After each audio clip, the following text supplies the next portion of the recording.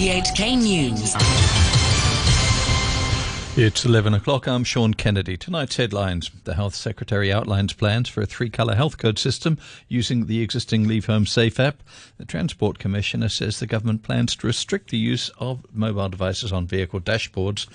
And Macau's normally bustling streets are deserted as casinos and other non-essential businesses close for a week. Health Secretary Lo Chung Mau says the government hopes to introduce a three-colour health code system as soon as possible by adding the function to the existing Leave Home Safe app. He says the aim is to ensure that COVID patients isolating at home don't go out spreading the virus. We are analysing the data and we would consider every option, including changing some of the designated hotel quarantine into home quarantine or home health monitoring.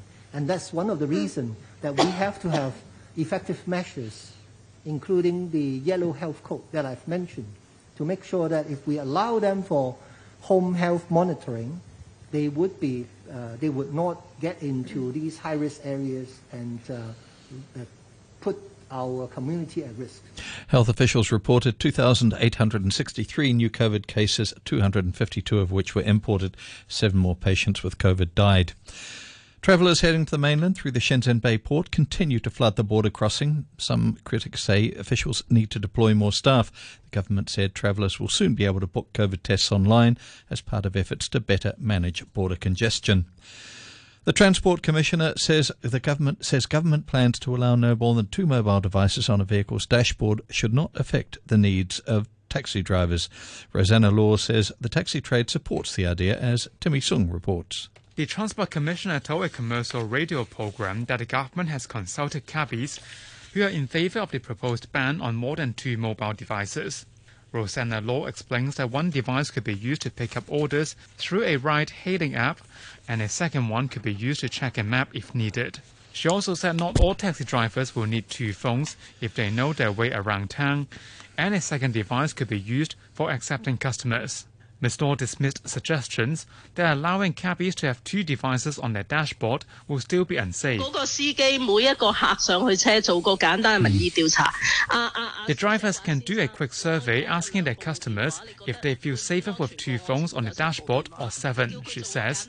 If the customers say they are okay with 7 devices on the dashboard, tell me.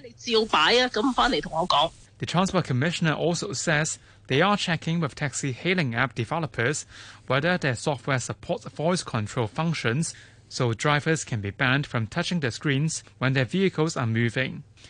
Officials are proposing fines of up to $2,000 for those ignoring a device limit, with the plan to be submitted to LASHCO next year. Meanwhile, the government says Rosanna Law tested positive for COVID. She last worked on Friday and is in isolation. Streets in Macau have largely been empty, with all casinos and other non-essential businesses shut on the first day of a week-long suspension amid a COVID outbreak. The SAR today reported 59 new infections, raising the total in its current wave of cases past 1,500. Frank Yung with that story.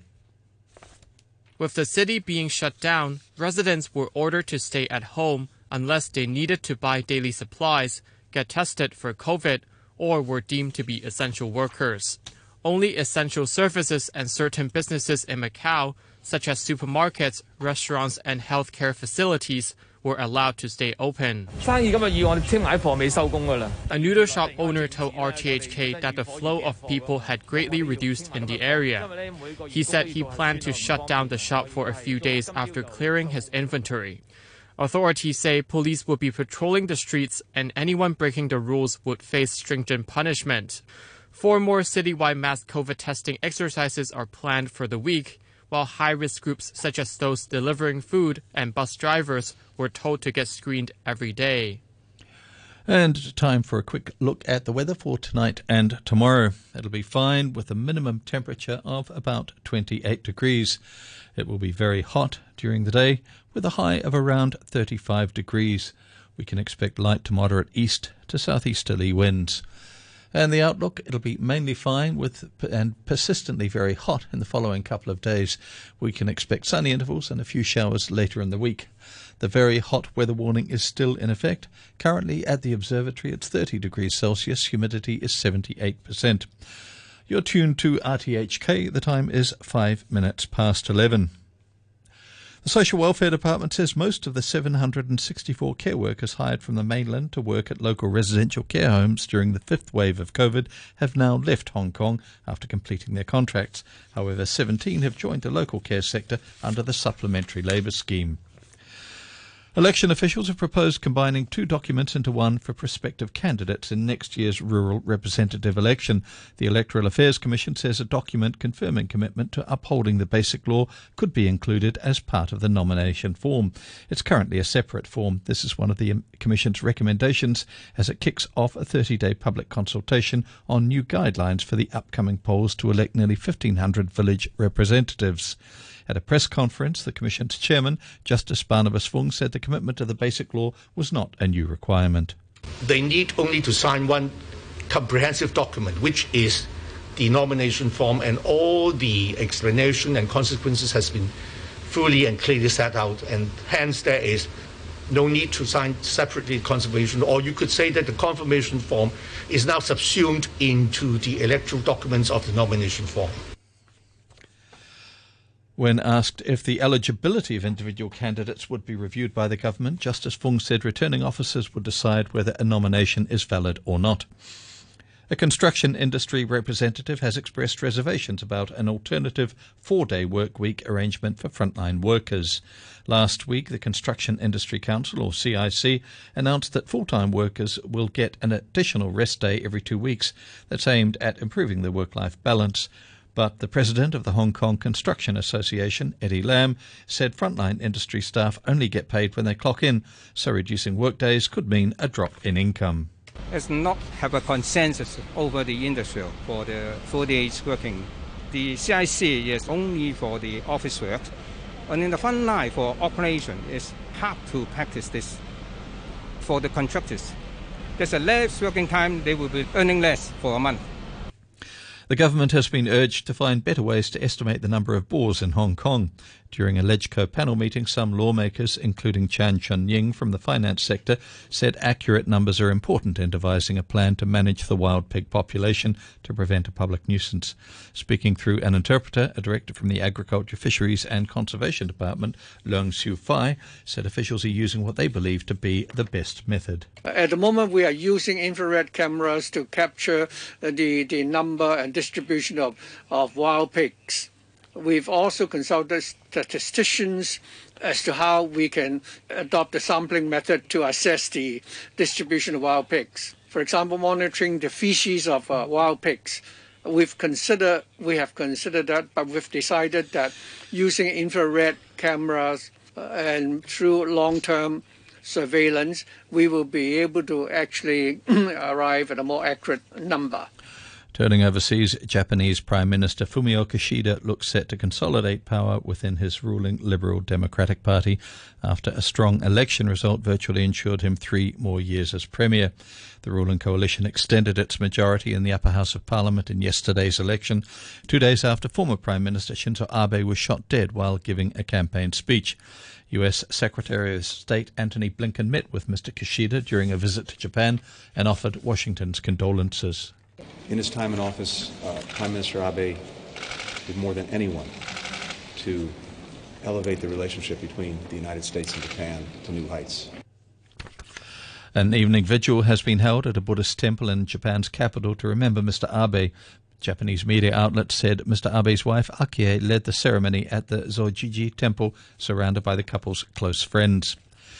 The opening of the first meeting of the Pacific Islands Forum in almost 3 years has been overshadowed by the withdrawal of Kiribati. President Tanati Mao said it was over the failure of the region's most influential body to appoint a Micronesian as its head. The BBC's Suranjani Tawari is in Fiji's capital, Suva. Leaders had planned to discuss how to combat the very real impact of rising sea levels in this region. But as delegations arrived on Monday, the summit was overshadowed by the withdrawal of Micronesian island Kiribati, a decision New Zealand's Prime Minister Jacinda Ardern has called disappointing. This comes at a time when unity is crucial.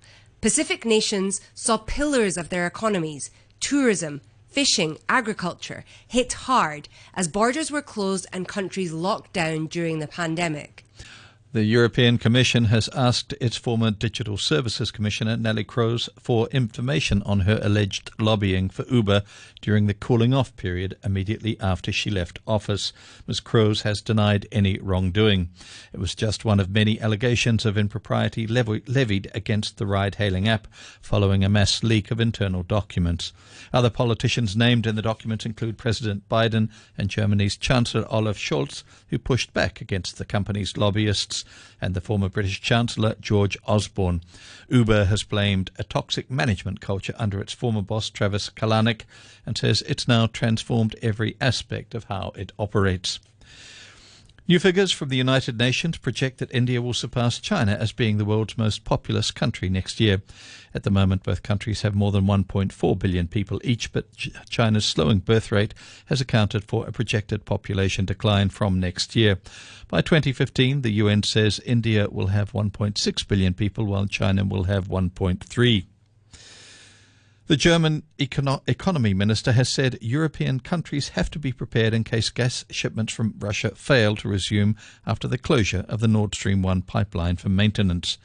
Robert Habeck said he was deeply concerned that gas supplies to the European Union were being used as a weapon to turn member states against one another. With more, here's the BBC's Damien McGuinness. So many sectors within Germany rely on gas. A lot of the intensive industries, which are very important for Germany, such as glass or pharmaceuticals, all of those need intensive heat, which can't come from electricity and has to come from gas. So what the German economy minister, Robert Habeck, is now saying is that after this maintenance work, that the pipeline will simply shut down. This maintenance work happens every summer in Germany, but there is a lack of trust in Berlin towards Moscow because over the past few months, we've seen a drastic reduction in the supply of Russian gas to Germany. So there's a lot of suspicion here that actually this is political games to weaken the German economy. It's emerged that a group of conmen has set up a fake version of cricket's Indian Premier League and fooled punters in Russia into parting with several $1,000s in bets before being rumbled by police. The BBC's Charles Haviland has the story. When plans for a breakaway European Super League were announced last year, it prompted such widespread criticism and protests that the battle for control of European football will be determined at a court hearing which begins in Luxembourg tonight. The European and football leagues governing bodies, UEFA and FIFA, will argue they have the right to block clubs from joining a breakaway league and penalise players. They face supporters of the European Super League project. More from the BBC's Adam Wilde. When plans for a breakaway European Super League were announced last year, it prompted such widespread criticism and protests that within days 9 of the 12 clubs involved pulled out. Today a hearing begins at the Court of Justice of the European Union, where those behind the Super League will argue that a block by the governing body UEFA on rival competitions is at odds with EU rules, and threats to punish those taking part amount to an abuse of power. And it's emerged that a group of conmen set up a fake version of cricket's Indian Premier League and fooled punters in Russia into parting with thousands of dollars in bets before they were rumbled by police. The BBC's Charles Haviland has the story. The creators of the so-called Indian Premier Cricket League paid great attention to detail. On a farm in Gujarat, they built a fake cricket pitch complete with halogen lamps, but never shown in a wide shot on their fake YouTube channel. They paid local labourers to pose as players, sporting jerseys of real IPL teams, with a bogus umpire instructed to signal a boundary or wicket. The gang even recruited a man to mimic the popular cricket commentator Harsha Bhogle. Bookies in Russian cities are said to have watched and placed big bets before the racket was busted. And the former head of Formula One motor racing, Bernie Ecclestone, has been charged with fraud for failing to declare overseas assets of more than $400 million to the tax authority in Britain. The Crown Prosecution Service said the worldwide investigation showed that no one was beyond its reach. And a reminder of our top stories tonight. The Health Secretary outlines plans for a 3-colour health code system using the existing Leave Home Safe app. The Transport Commissioner says the government plans to restrict the use of mobile devices on vehicle dashboards. And Macau's normally bustling streets are deserted as casinos and other non-essential businesses close for a week. The news from from RTHK. RTHK Radio 3.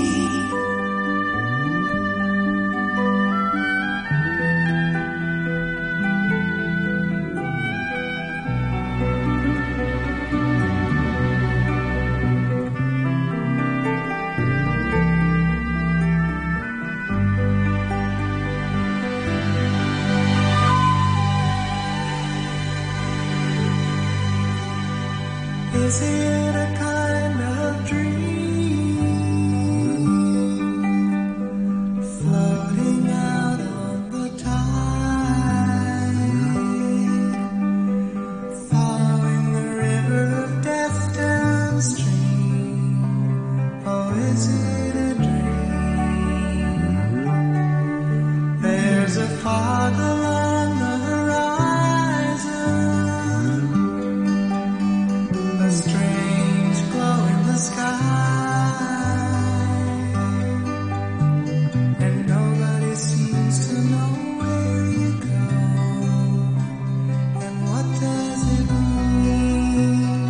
Oh, is it a dream?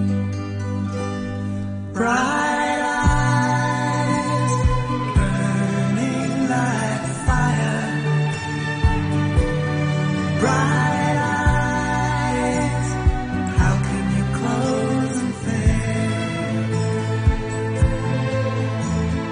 How can the light that burns so brightly suddenly burn so pale? Bright eyes.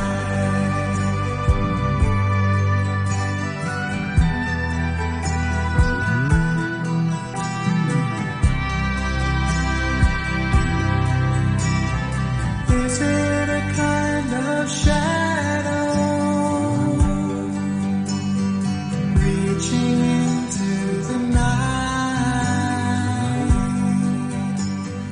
wandering over the hills unseen?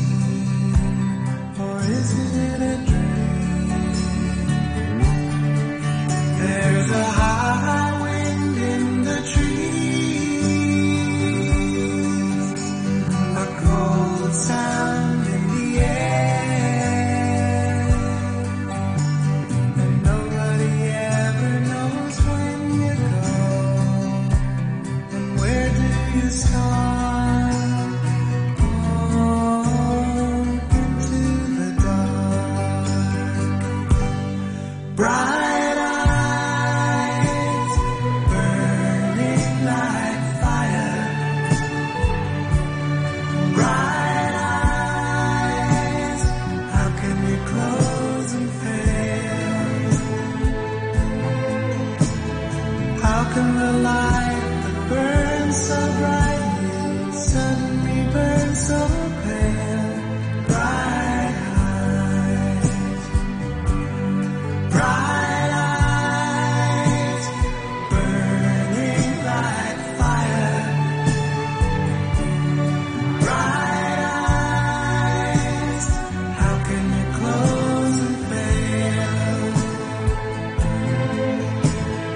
How can the light that burns so brightly suddenly burn so pale? Bright eyes. Art Garfunkel's big hit from the 70s and Bright Eyes, taken from the movie Watership Down, which I've never seen. Apparently it doesn't end too well for the rabbit, that's what I remember. How you doing? We're into a second hour this Monday. Peter King with you, of course, on our marvellous musical magical mystery tour up till midnight, then Sentimental Journey. You wander around on your own little cloud when you don't see the why or the wherefore. You walk out on me when we both disagree, 'cause to reason is not what you care for.